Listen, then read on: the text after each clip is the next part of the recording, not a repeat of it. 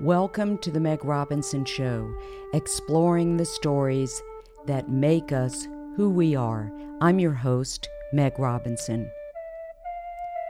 This is part 2 of a 4-part series entitled Diary of an FBI Agent. In part 1, we learned about Walter Lamar, FBI agent and Native American. As a child, Walter was told he would do something special in his life, that he had unique gifts. We learn about his training at the FBI Academy, his crisis of confidence, and his ultimate success. He gets his badge and is sent to San Diego for his first job as an agent. And now part 2, Hot Pursuit.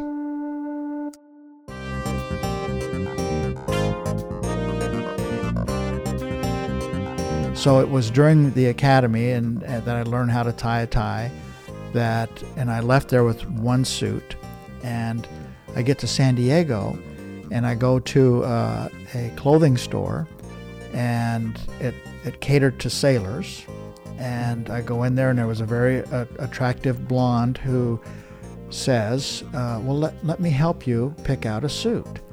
And she picks out a kind of a lavender-colored suit with lapels all the way out to the shoulders, bell-bottom pants. It doesn't sound like your typical FBI kind of, garb. No, and it didn't. And then she says, she said, I don't want to be overbearing. She said, but your butt looks really nice in these pants. And I said, maybe I should get 2 of these suits. Yeah. The second one was a cream-colored suit, lapels out to the shoulders, bell-bottoms.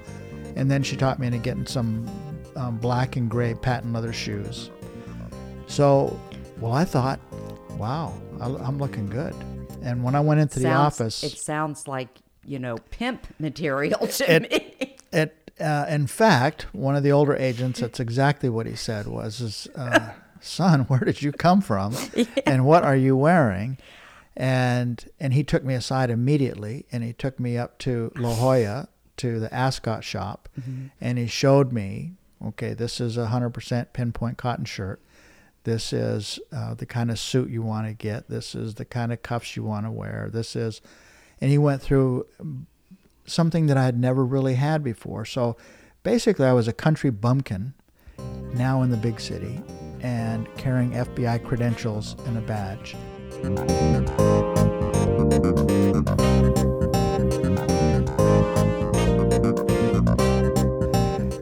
But I got there on a Friday, and I was, and I'll never forget this, the supervisor took me and my dad out in a car and drove us around town, and it was a really huge thing for my dad to get to do that. And I've never forgotten that. And that was the first part of,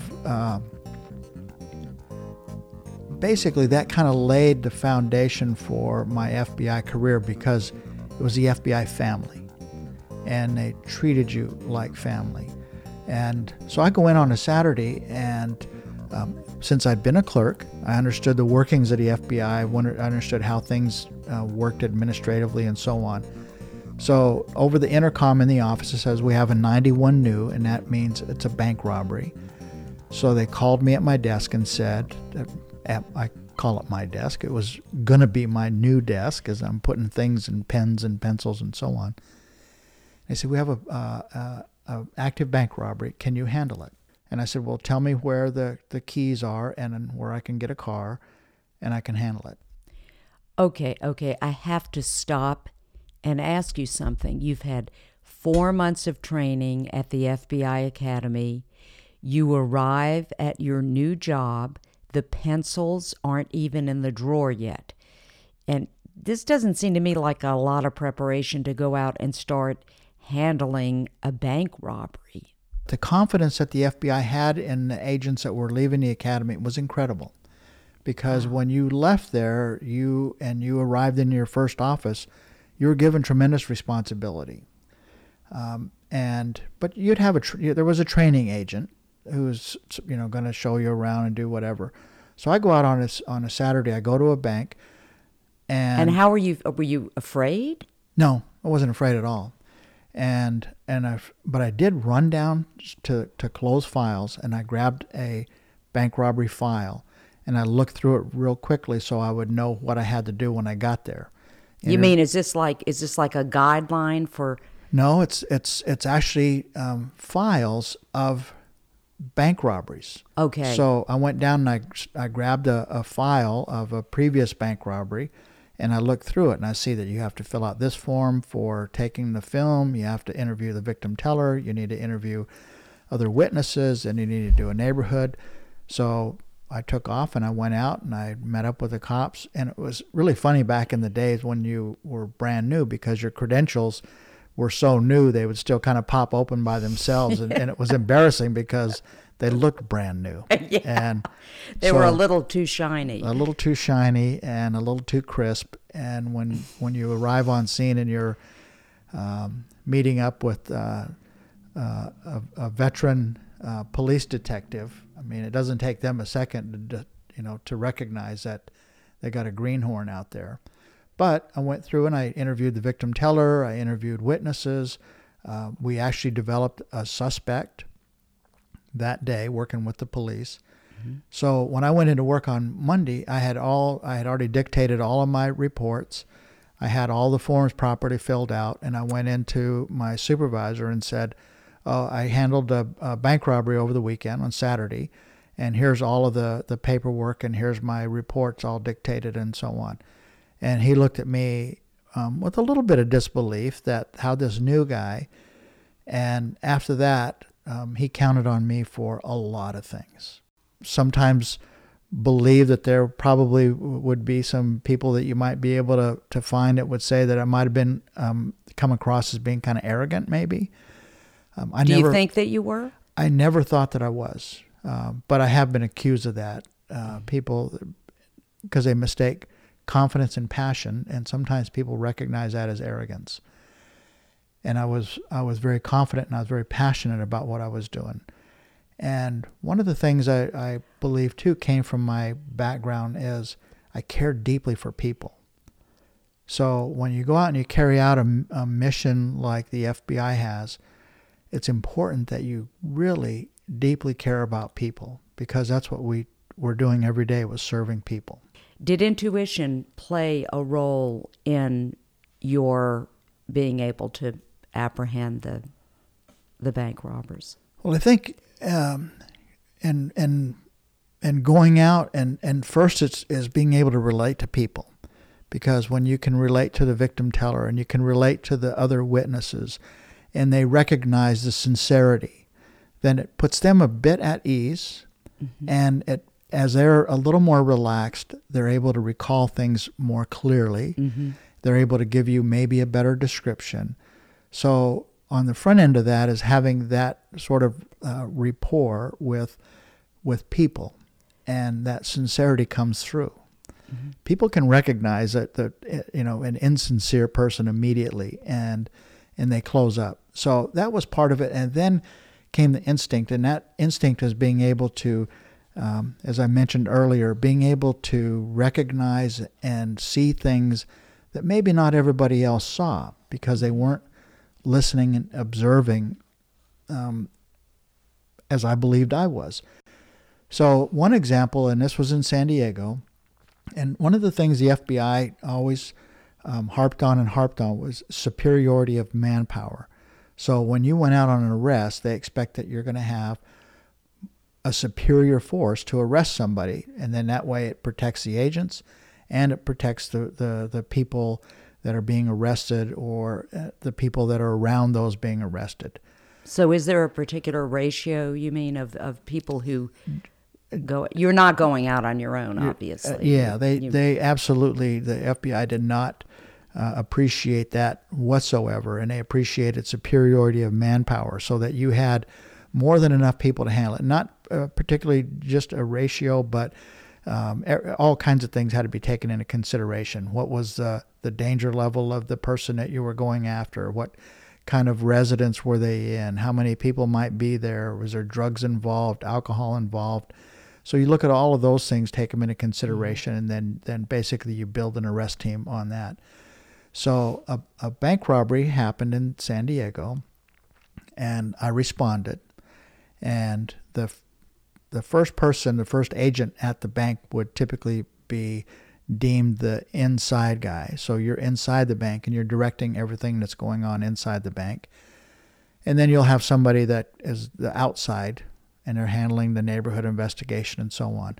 So I got there, and I was the first agent there, and I started working with the police, and I'm interviewing the victim tellers and going through that whole protocol of interviews and taking care of business inside the bank.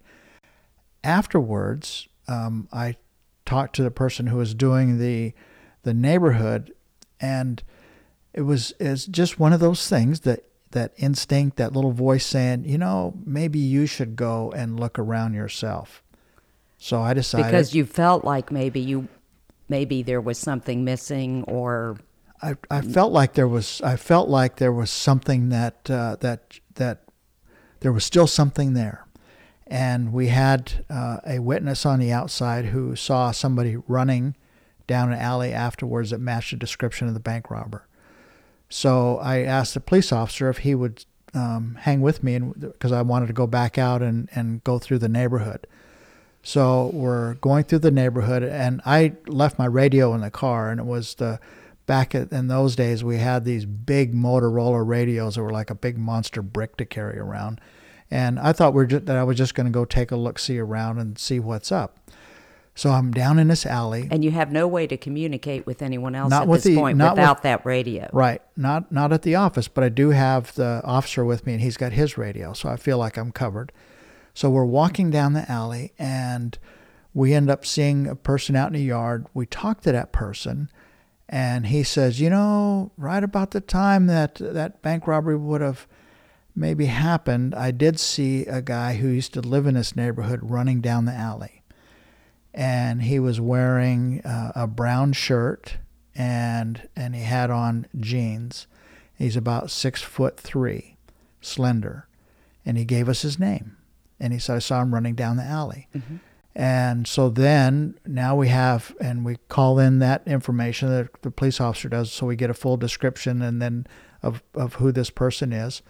So we're going farther down, and we find an older lady. She's out in her yard working, and she says, about that time, I see this guy coming running down, and right over there in that trash can, he threw his shirt. He pulled his shirt off, and then he had a blue shirt underneath it, and he threw the brown shirt into the trash can over there. So go over and I see that it's there, and gather it up as evidence. Mm-hmm. So now so we're still walking around, and the police officer says, I got to get going. I'm gonna head on back. And I said, well, it's okay. I'm gonna just wander around. I want to still look around here for a bit. And when we talked to the guy on the front end who saw this guy and said the name of the guy, he said the guy liked to drink. So I walk up to Balboa Boulevard in San Diego, and I'm just getting ready to turn around, and I look and I see a neon sign, and it's like a martini glass sign, and it's at a bowling alley. So there was a little bar there at the bowling alley.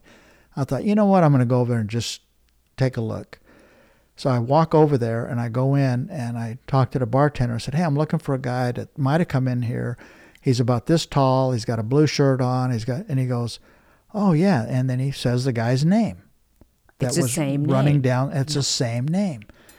So I'm like, oh, my gosh, this is the guy. And I said, well, where is he? He said he just went out the back door just a few moments ago. So I go out the front door, and as I'm walking down the sidewalk, I see this guy peek around the corner. So it's just me and him. Oh, God. So I start trying to follow him, but I don't have a radio now, so I'm not going to be able to call anybody. But I think maybe if a police car goes by, I'll wave him down or whatever. But I'm just going to follow this guy and see where he's going. Let me just ask you one question before you continue. You're not in a uniform. You just have like a suit. I'm wearing a suit. You're wearing a suit. You're alone. Okay. So I see him, and he's very wary. I mean, he's looking everywhere. Of course, he's paranoid. Of course, and he naturally he would be. Just robbed a bank, then went in and had a couple beers, and he starts walking down the sidewalk. Well, I'm following, and after a bit, he looks back, and I'm there, and then he keeps walking. He goes around a corner, and he looks back, and I'm still there. So then he turned around. He said, "Why are you following me?" I said, "FBI, get your hands up. You're under arrest." And I drew my pistol. I'm pointing a gun at the guy. And he says, "I'm not going with you." And it's just me and him. So at that point, now I know, and he's 6'3". He's a big fella. So I know that we're going to have a little time of this. And I holstered up. And because then I saw him walking from the back, and he had on a pullover shirt, so I knew he didn't have a pistol in his waistband or anything. What do you mean holstered up? What does that mean? I put my pistol back in my holster. Okay. And said, "Hey, look, I don't want to fight you because I don't think that it's going to work out to my benefit. So I'm probably going to just have to walk away." And he started. You could tell he relaxed for a second. And as soon as he did, then I grabbed him, got hold of his hand, got a handcuff on him, got him down on the ground, and now I'm sitting on the guy, and he's handcuffed. And it was almost kind of comical because he starts bucking I'm riding him, right. And I see a guy standing there, and he's watching this whole thing. His eyes are as big as saucers, and I said, "I need you to do me a favor. I need you to go to the payphone and call the police and tell them that an FBI agent has just arrested a bank robber, and I need some help out here." And he goes, "You bet." And he takes off, and he calls the cops, and pretty soon I hear the siren coming. And that was a very welcome sound, trust me. Cop shows up. I can't believe this story. And I show him my credentials, and I said, "FBI, this guy robbed the bank down the street." And the cop says, "Good work." Snatches a guy, puts him in the back seat of the car, and says, "Where do you want me to take him?" I says, "I'm going to meet you down at our office." And then I get on a radio and say, okay, people looking, because we'd given them a couple addresses to go look for this guy. People looking for can discontinue because he's been arrested. And went back to the office. The guy confessed to the robbery, told us where he'd hidden the money. Because he'd hidden it in the alley, and that whole situation was kind of indicative of when I talk about intuition and instinct. There were signals, there were things that obviously other people didn't see, something that I saw, something that I heard that made me believe that there was something afoot. And the original outside man who was supposed to be canvassing the neighborhood and looking for things, what is it, and you may not know the answer to this, but what is it that made you feel that there was more than what he was able to come up with? In the FBI responding to bank robberies, and there's actually quite a few bank robberies, and particularly back then in California cities, because of the branch banking, there were banks everywhere, and because there were banks everywhere, there were more robberies. So, and I think sometimes people just got a little bit, I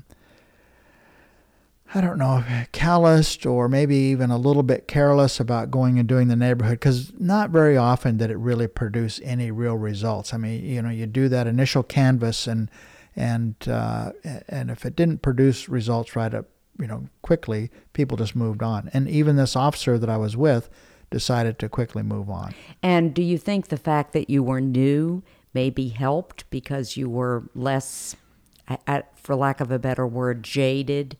That played into it? I don't think that the fact that I was relatively new, whether that really played a factor or not, because I feel like I comported myself in a similar fashion throughout my career. I mean, they must have been slack-jawed when you came back and you had solved this case, and you apprehended the guy and you were by yourself. To me, it's a pretty impressive story. Well, and I thought, this is a pretty impressive deal. Yeah. All right. I went out and I hustled up and arrested a bank robber by myself. Well, in fact, I got a chewing out over the whole thing because you were alone. The boss said, what in the world were you thinking that you went out looking for a bank robber by yourself and that you didn't have a radio and that you ended up arresting by yourself? So rather than getting any kind of the accolades I thought I might get as a result, I actually got chewed out. But at the end, still yet, I mean, people recognize that was, I hate to say impressive, but they recognize that was a little bit above and beyond, that I went out and I found this person, tracked him down, and arrested him. So that all happened within what time frame? I know you were called on day one to go solve the case, but how many days did that whole process take? Was it like the next day that he was apprehended? No, I arrested him the same day as the bank robbery. So the bank was robbed. I went out and handled interviews inside the bank, and then went outside the bank, and then within an hour I had the bank robber in custody. So we don't want to get confused here. So there was the bank robbery I went to on day one. Okay. And this is a different one. This is like probably months down the road. The first bank robbery that I went to, where we developed a suspect, the suspect actually washed out in that one, but then we developed another suspect, the squad did, and the bank robber was arrested. Okay. How long were you there? How many years? I was in San Diego for 2 years. Okay. And that takes us up to what year? 1985. 1985. Okay. And then what happened? So in San Diego, I worked fugitives and bank robberies. And when I went to San Francisco, because I was pretty successful working bank robberies, that I was brought onto a bank robbery squad in San Francisco when I got there.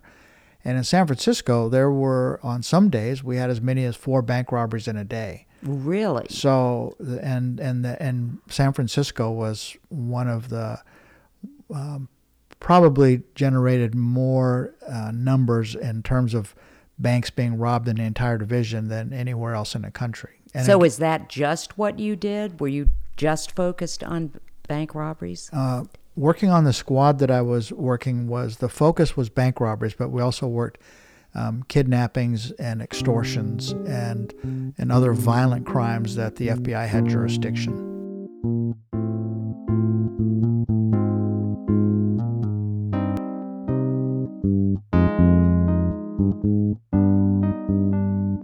So when you think about San Francisco from, just from land base, San Francisco is not particularly huge, but during the day the population could swell to upwards of 4 million people in the city of San Francisco. So I got assigned a lead to look for a fugitive who was wanted out of Mississippi. And he had burglarized the school next to the sheriff's house. In Mississippi, that's not a good thing to do, because then the sheriff was very upset, and he pursued what's called an unlawful flight to avoid prosecution warrant. And that's how the FBI gets involved in fugitive cases. The underlying crimes are state cases. Then the state says, we believe this person has fled the state to avoid prosecution, and then we get a federal warrant. So now there's a federal warrant. As soon as we arrest them, that federal warrant is dismissed, and they send them back to the jurisdiction. So a number of months before, this fugitive had called and made a collect call from a payphone in San Francisco down on Mission, which is as you know, in San Francisco is a main street there, and it was down towards the Bayside on Mission, and it was just months before a single phone call. So I get a lead, and I tell a couple guys on a squad, hey, you want to go out with me today, and I'm going to go look for this guy? And they're like, well, what's the lead? I said, well, months ago. He said, how are you going to find this guy in San Francisco based on that? So anyway, I ended up talking to one of the rookies and said, hey, you want to go with me today? I'm going to go show this guy's picture around down in the Tenderloin. Tenderloin would be where people would gravitate to. And if you go show their photo around at convenience stores, possibly somebody seen him, might have some idea. We drove down from the office, only a few blocks because the office was close to the Tenderloin. Go a few blocks, parked the car, got out, walked half a block, turned left, walked half a block, and a guy walked right by us.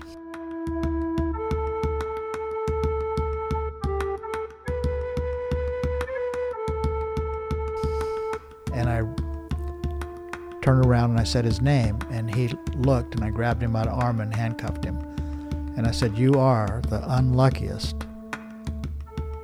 person that I think I have ever met.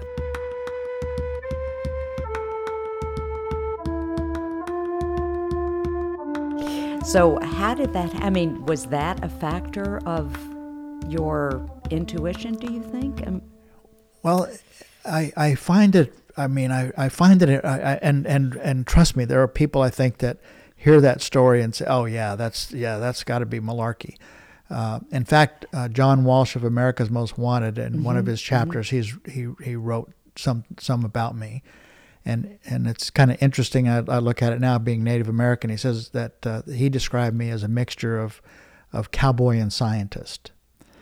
Well, there may be some truth to that. Yeah, and a lot of folks would chide me or tease me and say that I must carry around a golden horseshoe in my back pocket.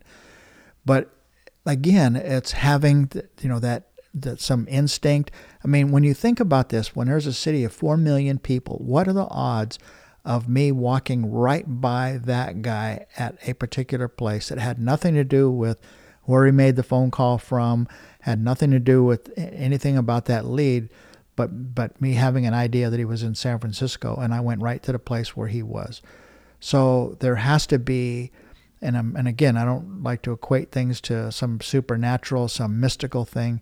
I think there really are signals. There's something that instinct that generates and takes you to a place. And it wasn't very long after that, I had another lead on a guy that was a murderer from Arkansas, and he'd been arrested by the police in San Francisco for vagrancy or some minor crime. But it took about 6 months for his fingerprints to finally cycle and say, hey, this guy was arrested in San Francisco. Well, that'd been maybe 6 months before. And I went out with a guy, and I walked down from the office by City Hall in San Francisco to the Civic Center, and walking around the backside of there, just walking around looking for the guy. And we'd walk from the office down to the Civic Center. We're walking, and I see across the street and at a loading dock, there's 4 guys sitting there. And I told the agent I was with, I said, there he is. He's on the left. You recognized him. Well, that's part of this whole thing. Yeah, how did you know that was him? Is being able to recognize, and it's those certain signals. And when he had been arrested by the police, there was they described the hat that he had. And there was a guy wearing a hat like that. And so and part of the observation is when you talk about listening, paying attention to signals, the other part of that is the observation that I mentioned, and be able to see things and recognize faces, but you have to have that feel for it or you don't see it. And I saw the guy, and sure enough, it was him. Arrested him, walked him back to the office because we're only blocks from the office. And arrested this guy had been wanted for a number of years. So those kinds of things, that was not at all uncommon for me to be able to find fugitives like that, or be able to find fugitives in these ways that just seem kind of crazy to a lot of folks. But that was what I was good at. I was good at finding fugitives. I was good at working bank robberies. And so for lack of anything else, I say that it was this gift that Winnie Big Road talked about Winnie Big years and years and years before, saying that I had some kind of a special gift. And I always attributed it to that because this was finding one person like that could be an anomaly. Finding a lot of people in fugitives, as I did throughout my career, is more than an anomaly. So, and in my career, and sitting here being interviewed and talking about these things, it borders on bragging. So it's like you kind of have to, or I feel like I kind of have to be careful about not taking this to a level of bragging. But I don't know if you remember all the way back to a TV show that Walter Brennan was on. It was called The Guns of Will Sonnet. And one of his sayings was, no brag, just fact. It was my entire career. There were so many things that happened. I mean, when we didn't even touch on some of the things in San Diego that cases that I worked and experiences and things that I had opportunity to do. And probably one of the cases that kind of early on was emotional and was a bit difficult was there was a bank robbery in Escondido, California, north of San Diego, and as it turns out, a van was used in the bank robbery, and there was and in the back of the van was an accomplice, a female accomplice, and she had a child in the back of the van. And the bank robber, it turns out he robs a bank right next to the police station, and it's at shift change. And this thing turns into this ugly mess, and the police end up shooting his van all up. Thankfully, nobody gets hit. But the guy gets out, and he goes and he kidnaps a woman working in an office, and he has her at gunpoint and makes her drive him through the police barricades. Police follow. And they end up, the police killed both him and the hostage.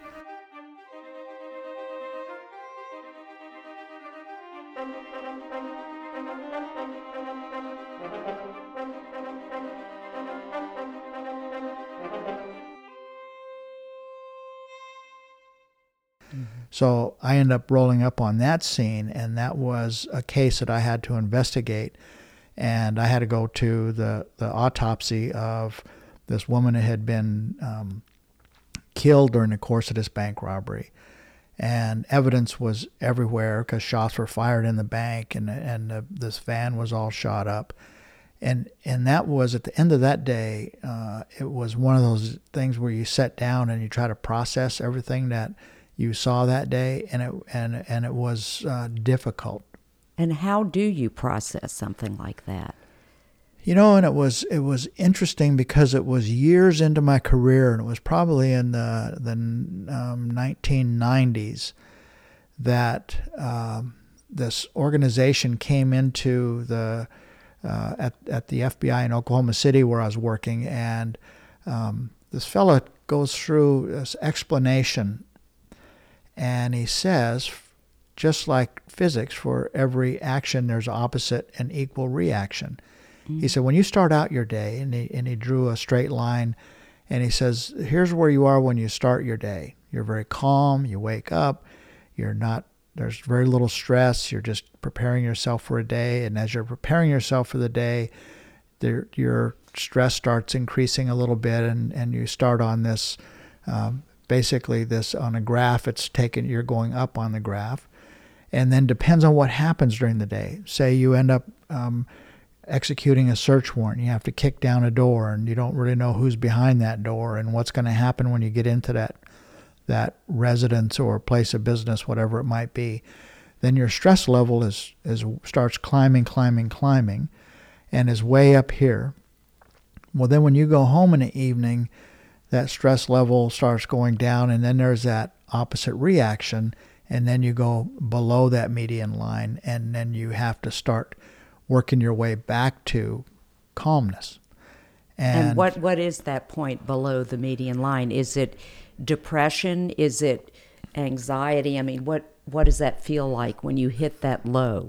So the only thing I can't really describe to you what that felt like other than say what the symptoms were. So when I'd go Yeah. home, I would sit down on a couch, and I had 2 children, and my wife is wanting to talk to me about what's going on during the day, the household things with the kids, and then I would just gradually start turning up the volume on the television set, not even necessarily recognizing what it is that I'm watching. I'm just sitting there in front of the television set looking at it and trying to process whatever that day was. So I wouldn't say that it was depression, that it was anxiety of any sort. It's just like you need to have that time to breathe and to be able to absorb and think about what that day was, and then you come back to a calm. And that makes it very difficult, and that's why law enforcement officers, there's a very high incidence of divorce. Yeah. And it's because day after day of that, and your spouse, your loved ones are trying to talk to you, and you're turning up the volume on a television set. It definitely has a detrimental effect.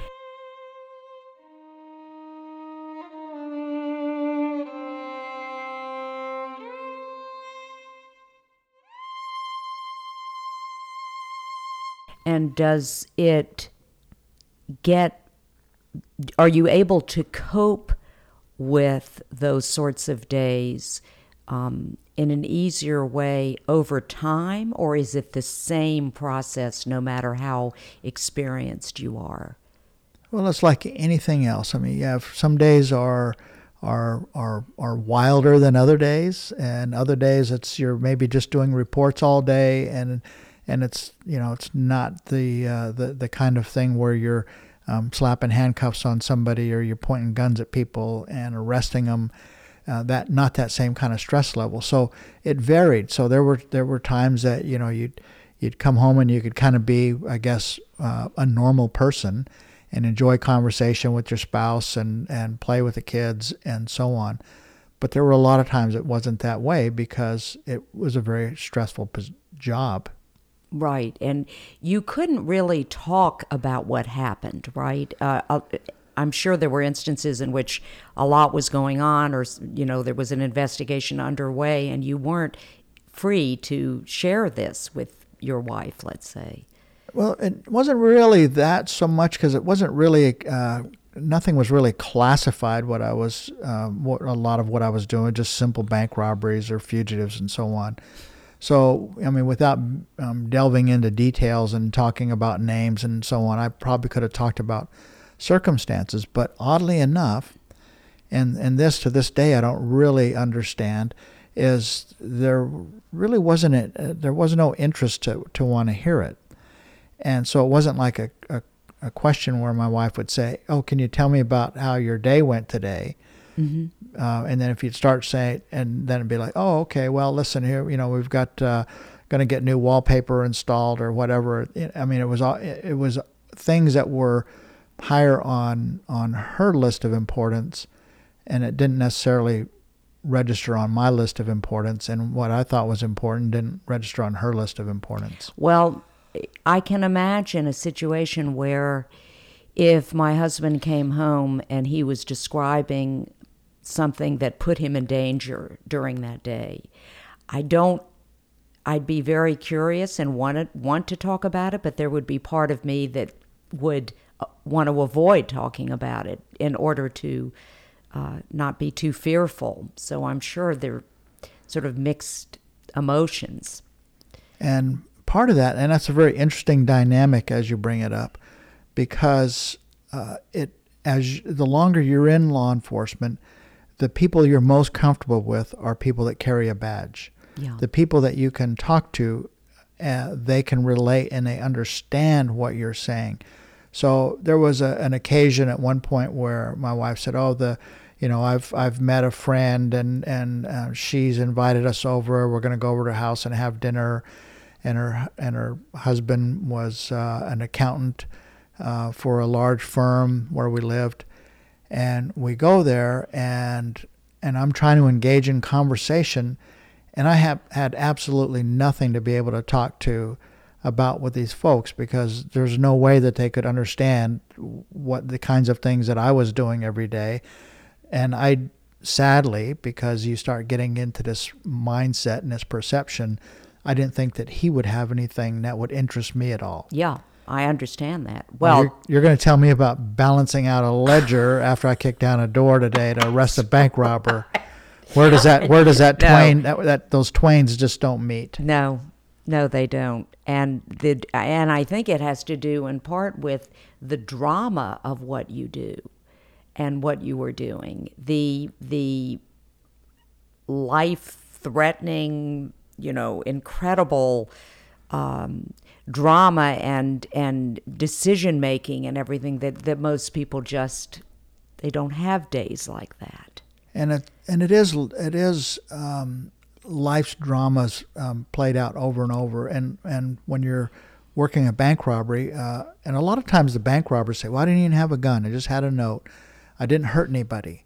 Well, when you interview a victim teller and they're crying, they're upset, they're afraid to walk to their car afterwards, they're afraid to come to work the next day, they can't sleep for days and days. The fear that the victim tellers experience during a bank robbery, then you feel that, and that's a kind of drama that you carry around with you all day as well, because you see life drama playing out right before your very eyes. So during the time when you were an FBI agent, what was your social life like? Did you hang out probably a fair amount with other people in law enforcement? How do people navigate that part? And naturally, everybody is different, and situations are different, because in the FBI there's a whole broad spectrum of investigative jurisdiction in the FBI: white collar crime, foreign counterintelligence, domestic intelligence. And so all of these different jobs held different levels of stress, had different levels of participation in those daily dramas. And so it was typically the violent crime squads, the bank robbery squads and fugitive squads, and those agents working those violent crimes and those fugitive kind of cases, where you were exposed to a lot more, I guess you'd describe it more of police work, because you're engaged with the public every day and you're out there every day on the streets. So I would say that, from my perspective, the agents that I worked with, is our social life ended up being with each other. So after work, let's go have a beer. So go have a beer at some place close to the office, and then try to wind down from that day and then go home. Well, that too is difficult, because you work long hours. So instead of going straight home after working long hours, you go and you have a beer with the guys, and that too creates issues. So law enforcement it can be a very difficult occupation for domestic life.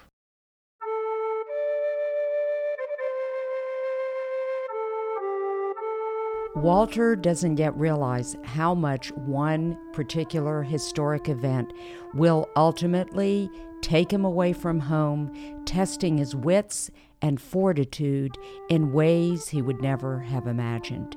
The historic standoff in Texas will engulf this agent in a drama which teaches him lessons about human nature under fire. Tune into the next chapter of Diary of an FBI Agent, Part 3, Inside the Tragedy at Waco.